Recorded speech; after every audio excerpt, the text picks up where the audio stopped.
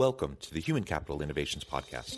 We're your source for personal, professional, and organizational growth and development, where we share original research, explore industry trends, and interview executives and thought leaders from across the globe. We hope you join us often for practitioner-oriented content around all things related to leadership, HR, talent management, organizational development, and change management. Maximize your personal and organizational potential with Human Capital Innovations Podcast.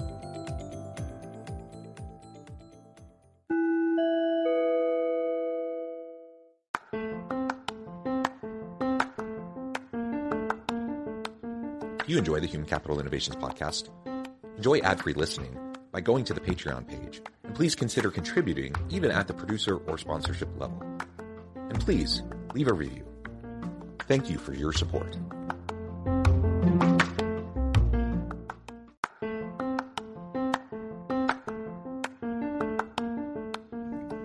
Welcome to the Human Capital Innovations Podcast. In this HCI podcast episode, I talk with Daisy Auger-Dominquez about the inclusion revolution and the lessons within it.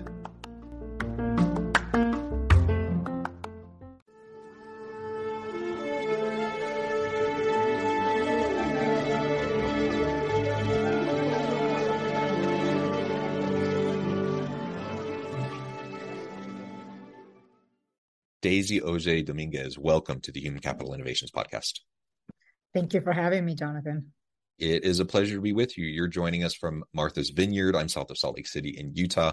And today we're going to be talking about the inclusion revolution and the lessons within it. This is just a fascinating topic. I'm super thrilled to have the opportunity to talk with you today. As we get started, I wanted to share Daisy's bio with everybody. Daisy has made it her mission to make workplaces more equitable and inclusive. As the Chief People Officer at Vice Media Group, Daisy leads a global team responsible for people operations, diversity, equity, and inclusion initiatives, corporate facilities and real estate, procurement, and social impact practices. Her TEDx talk, Inclusion Revolution, and book by the same title calls on managers to take on the work of dismantling racial inequity in the workplace.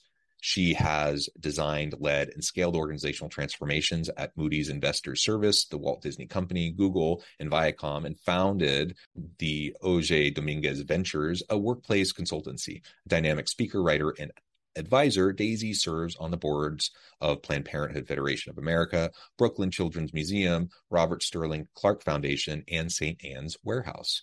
What a fantastic background. It's a pleasure to have you. Anything else you would like to share with me or my listeners by way of your background before we dive on in? I think you've covered it quite well, Jonathan. I think the only other thing that I would add is that I am Dominican and Puerto Rican. I was born in New York City and raised in the Dominican Republic. And I have a 14-year-old daughter, and my husband, my daughter, and I live in Brooklyn. Wonderful. Wonderful. Thank you so much. So let's dive right on in. What inspired you to write Inclusion Revolution? The full title is Inclusion Revolution, the Essential Guide to Dismantling Inequity in the Workplace. And again, you have a TED Talk by the same title. Tell us a little bit about that and why you decided to write that, why that book, why now? Well, the inspiration for any book, I believe, is partly your lived experience. And for me, the great driving force of my career has been helping others feel seen, valued, and understood in the workplace, and to help organizations minimize people feeling like outsiders, because it was part of my own winding journey. Much of what shaped my desire to write Inclusion Revolution as a practical, hopefully inspiring roadmap for building and growing equitable workplaces was my own experience in the workplace as a Latina, a person of color, an immigrant, and so much more. It's always great to hear the origins behind these types of efforts, because it's a Herculean effort to put thoughts down to paper and it's quite the vulnerable effort to share it with the world. And so I applaud you and all the work that you're doing. So tell us more then about the Inclusion Revolution. What is it? Why should we be engaged in it? And how can we be a part of it? Absolutely.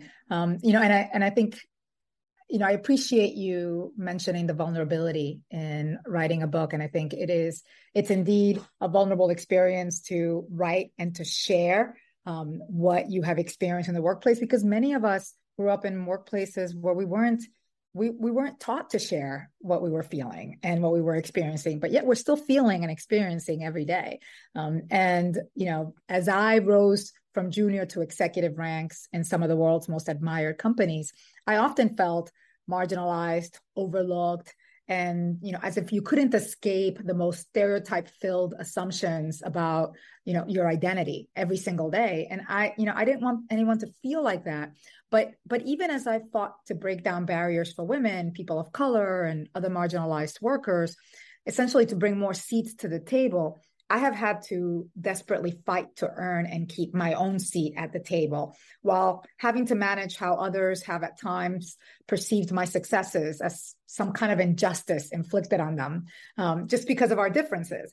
And so I wrote Inclusion Revolution specifically for managers, because management is what most directly impacts the experience of workers. And the people doing it have typically never been taught how to do it well, much less with an inclusive and an equitable lens.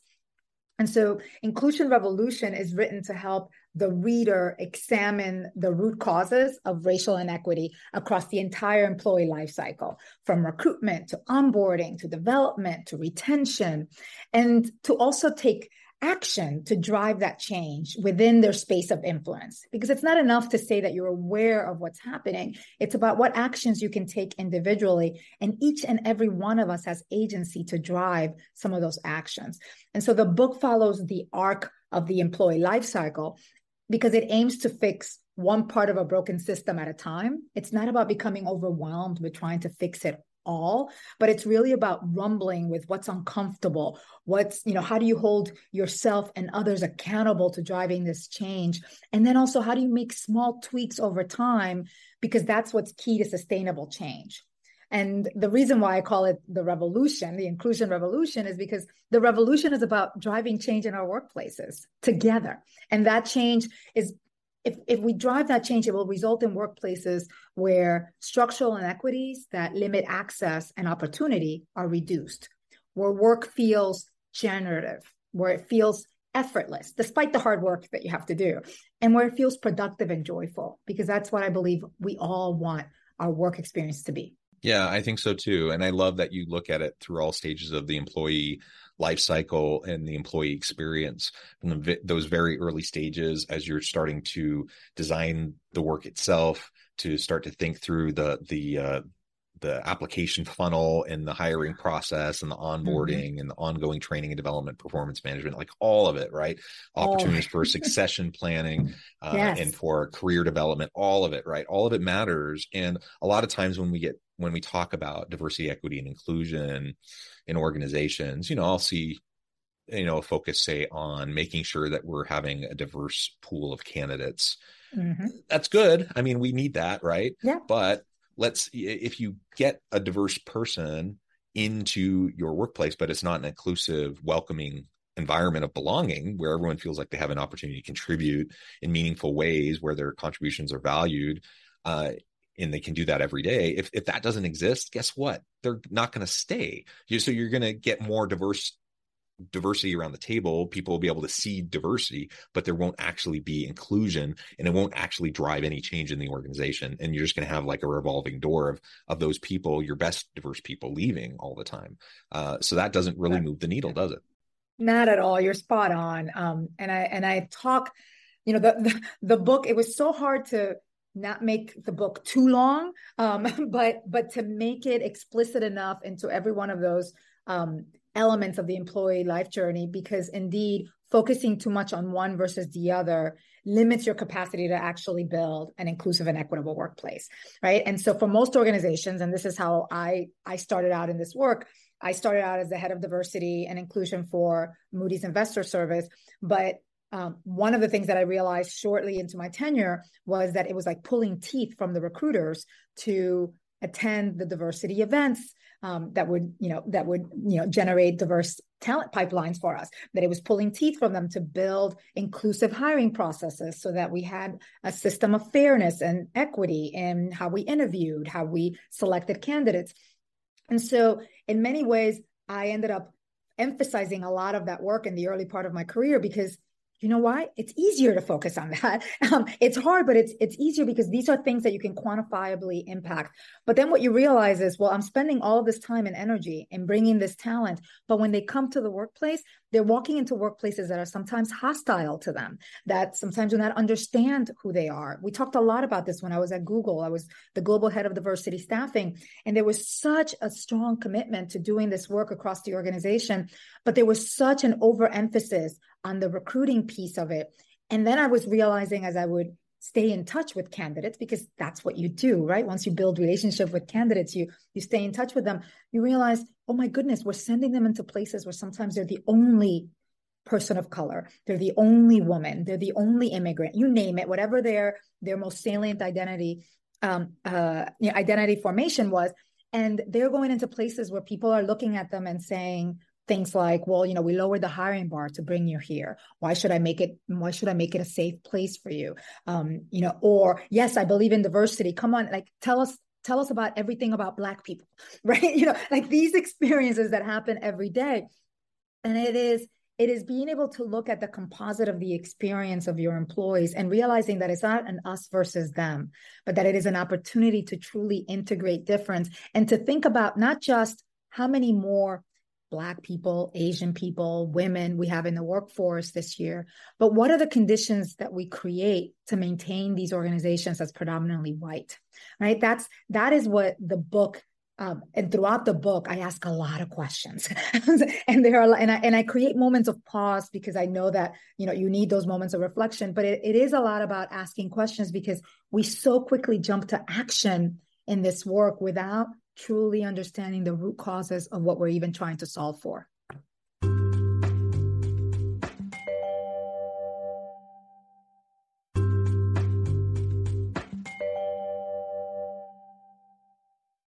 Yeah, it's so true. And it's hard to get that mindset shift to take hold. Especially those who've been resistant towards any diversity work in the first place, let alone to move beyond kind of again, it's hard work. I don't want to minimize the work of equity, diversity and equity pieces. That those are essential pieces. But for people who've been resistant to those in the first place, to then move the needle to get to the point of like inclusive and belonging cultures and environments, man, that's a heavy lift. Any thoughts on how you can help executives and leaders really at all levels to really start to adopt that mentality and that framing? It's very much how I write the book. The book is broken up into these 4 frameworks around reflect, vision, act, and persist. And the reason why it's not like there's a chapter that's written about that. Like I said, the book is written around the entire employee life journey. But if you look at the way that it's shaped, those first chapters are about like, let's just really get our head space right. So this is the advice that I always give leaders. It's like, don't jump into what you think needs to be solved. Think about the summer of 2020 when every company started announcing all the things that they were going to do. And everybody had long lists and bullets of all the things they were going to do to address racial inequity. And as I watch all of these lists, I would cringe sometimes from that, out of worry for these organizations, because I knew that it was these gut reactions of what we need to put out there so that we do not get canceled, so that so that the attention is not placed on us, instead of really spending the time to speak to your employees, understand the sore spots in the organization because they're different and every organizational culture is different, and then design a strategy and a process that makes sense and that can be absorbed over time. Because it's not about making this happen today. It's about absorption and integration and sustainability over time. And some of that requires some real reckoning with bad behavior and toxic responses to things. And, leaders that would, on the one hand, yell at me one day and the next day tell me, oh my goodness, I don't know how to give feedback to this Black employee on my team, Daisy, come and sit next to me, and said, no, you had you were not worried about yelling at me yesterday for something that was really inconsequential, and today you're actually walking away from what is core to your responsibility, which is providing performance feedback to all of your employees, regardless of what their racial, ethnic, or gender background is. So it is those moments of it is very unique to the leader and the experience of the teams. And it is also about building muscles of how to take away the one thing. And this is it, Jonathan. The one, and I've been interviewed about this. I've written about this, a few articles on this on HBR. The one thing that's keeping us from delivering on all of these promises on diversity, equity, and inclusion is fear. Fear is a hugely limiting factor. But it's many different fears, right? It's fear of saying the wrong thing. It's fear of not doing enough. It's fear of losing your stature. It is historic trauma that we carry about how we have been mistreated or things have been taken away from us in the past, of how much we've had to work, how much we've had to face hurdles that were unfair, right? They were all unfair, but I faced these hurdles, so why can't you face them too, right? It's all of these things that none of us want to say out loud because we feel shame about them, but they are the things that like hold us back from driving change. They're that feeling in the pit of your stomach that just freezes you and doesn't enable you to be the leader that I actually believe most humans want to be, right? I really do believe that most leaders want to work in organizations where they feel respected and valued and recognized, and where they in turn respect and value and recognize others. But we get stuck in our own ways. And so to answer your question a bit more succinctly, the way that I work with leaders and engage them is by walking them through these steps and having them recognize where their sore spots are in the organization, helping them find those. And it's not always me. It's not always about me finding it for them. It's about them doing that work. And then co-creating or enabling conditions for them to create what are the 2 to 3 things that you're going to do differently? And that begins with asking your questions like as simple as what confuses you, or what scares you, or what excites you about this work. Sometimes asking that question alone can really open up the space of, hey, this is where I think I may be failing. This is where I think I may be going to, and then you build a roadmap around that and you build it, which is why the chapters in Inclusion Revolution, at the end of each chapter, there's a bit of a cheat sheet, and I call it your roadmap to your Inclusion Revolution, because I didn't want to make it feel like, oh my gosh, I have to read this whole book, and then once I'm done with the book, then everything is done. It's like, no, it's like from time to time, you're going to have to go back to these chapters and be reminded. I was like, oh, what are the questions that I was asking? What are the things that I need to do? And as a chief people officer, or as a leader in most organizations, these are the things that I encourage my team members to constantly remind leaders about. This is, let's remember that it's reasonable to want to work in an environment where you can do great work, where you can be recognized for it, where you can thrive. It's reasonable to expect a relationship with your manager where you can share your truths, right? Talk about your work, your growth, the things that get in the way. It's reasonable to expect that feedback be delivered thoughtfully and without bullying or personal attacks. And it's reasonable to expect clarity on what matters, how you're measured, how you work, how your work will have an impact on the organization. What happens if you fail? All of these things are reasonable, and we forget that, the most fundamental of it is that it is reasonable to expect to be treated respectfully, with dignity, and to be understood as an adult and a human being with varied life experiences and demands on your life, whether you're a caregiver, regardless of whether you're a caregiver or not, but whatever those life demands are for you. And that's the kind of reminder that we all need from time to time to be better managers and leaders, to be inclusive managers and leaders, to be equitable managers and leaders.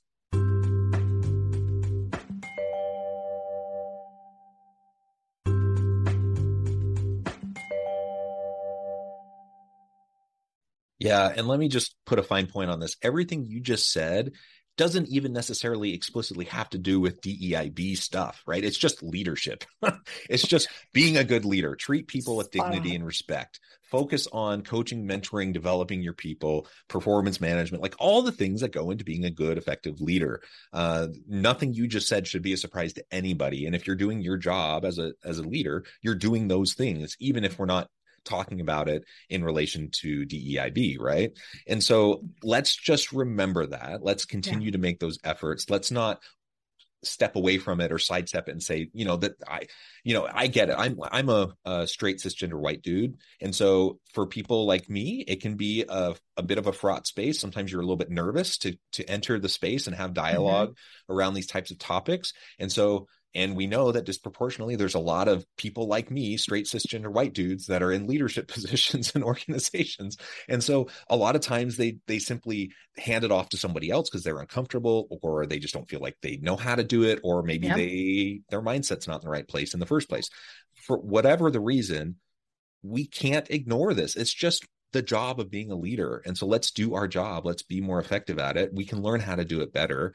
I'm not going to be perfect. I'm going to say dumb things. I'm going to put my foot in my mouth, and I'm going to, my actions and my words aren't always going to be completely congruent with maybe my intentions.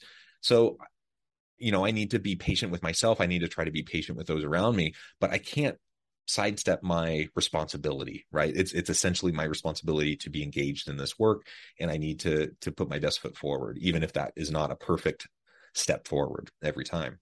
You're spot on.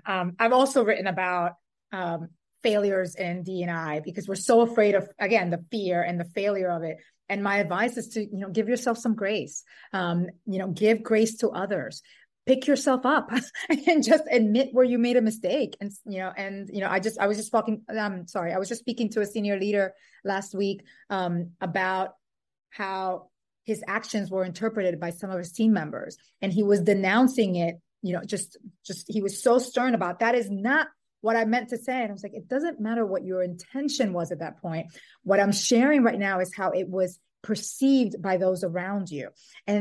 And there's a difference between intent and impact. And again, this is not about vilifying you, because I think that we get in this, our first reactions are about saying no to these statements or this feedback that we receive, because we're just so afraid of being vilified or fired or, reprimanded. And the conversation was about finding that space of understanding and kindness, of saying, hey, I know you didn't mean that. I know you're not a bad person. However, what I'm trying for you to understand is that your words had this impact on the people that you are responsible for, on the people that you should be showing care for, that evidence of care as a manager. And the opportunity here is for you to find a common ground. And part of that is to be able to say, this was not my intent, but I recognize that this is how you experienced it. And I'm recognizing it, not just to say it, right? I'm recognizing it, and honestly that, and I am sorry that is how I was interpreted. How can we find a way going forward as a team where we can have that sense of respect and trust? Because that's the team that I want to lead. And it's those moments of truth that we're so afraid of having, but that are so important with our teams. And to your point, and this is really, what Inclusion Revolution is about. I was like, it's essentially a management book in many ways. It is how to manage, and it is how to manage with a lens on racial equity, so that we realize it's not just the basics that we're getting wrong, is the basics that we're getting wrong are disproportionately impacting those who are already marginalized and most vulnerable in your organizations. So if we get the basics right for everyone, this is how we build truly thriving workplaces. And that, I believe, that's the end game here. That's what we can build. And that's what I believe, and I see many managers want to achieve on their teams. Yeah, well said, Daisy. This has just been a real pleasure. I know at the time I need to let you go, but before we wrap up for today, I just wanted to give you a chance to share with listeners how they can connect with you, find out more about your work, where they can find your book, and then give us a final word on the topic for today. Thank you so much. Well, you can find out more about me, and I am an avid LinkedIn commenter. I am on Instagram. And on Twitter, Daisy AD, on Instagram, and on LinkedIn, my full name, Daisy Auger-Dominquez.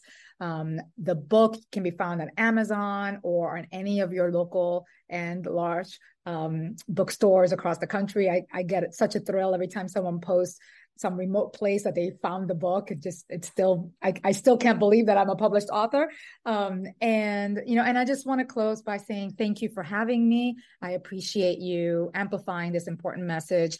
And for those of you listening, I believe that change is possible. And I believe that it is possible because of people like you that care about this work and that are willing to put one foot in front of the other and try every day to build better workplaces for everyone.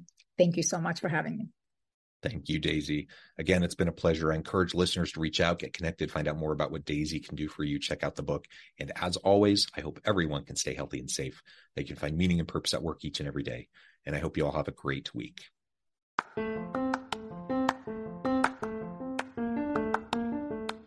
If you enjoy the Human Capital Innovations podcast, enjoy ad-free listening by going to the Patreon page. And please consider contributing even at the producer or sponsorship level. And please, leave a review. Thank you for your support.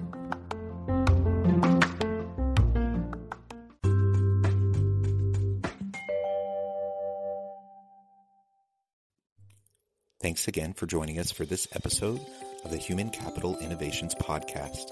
I hope you stay healthy and safe and that you have a great week.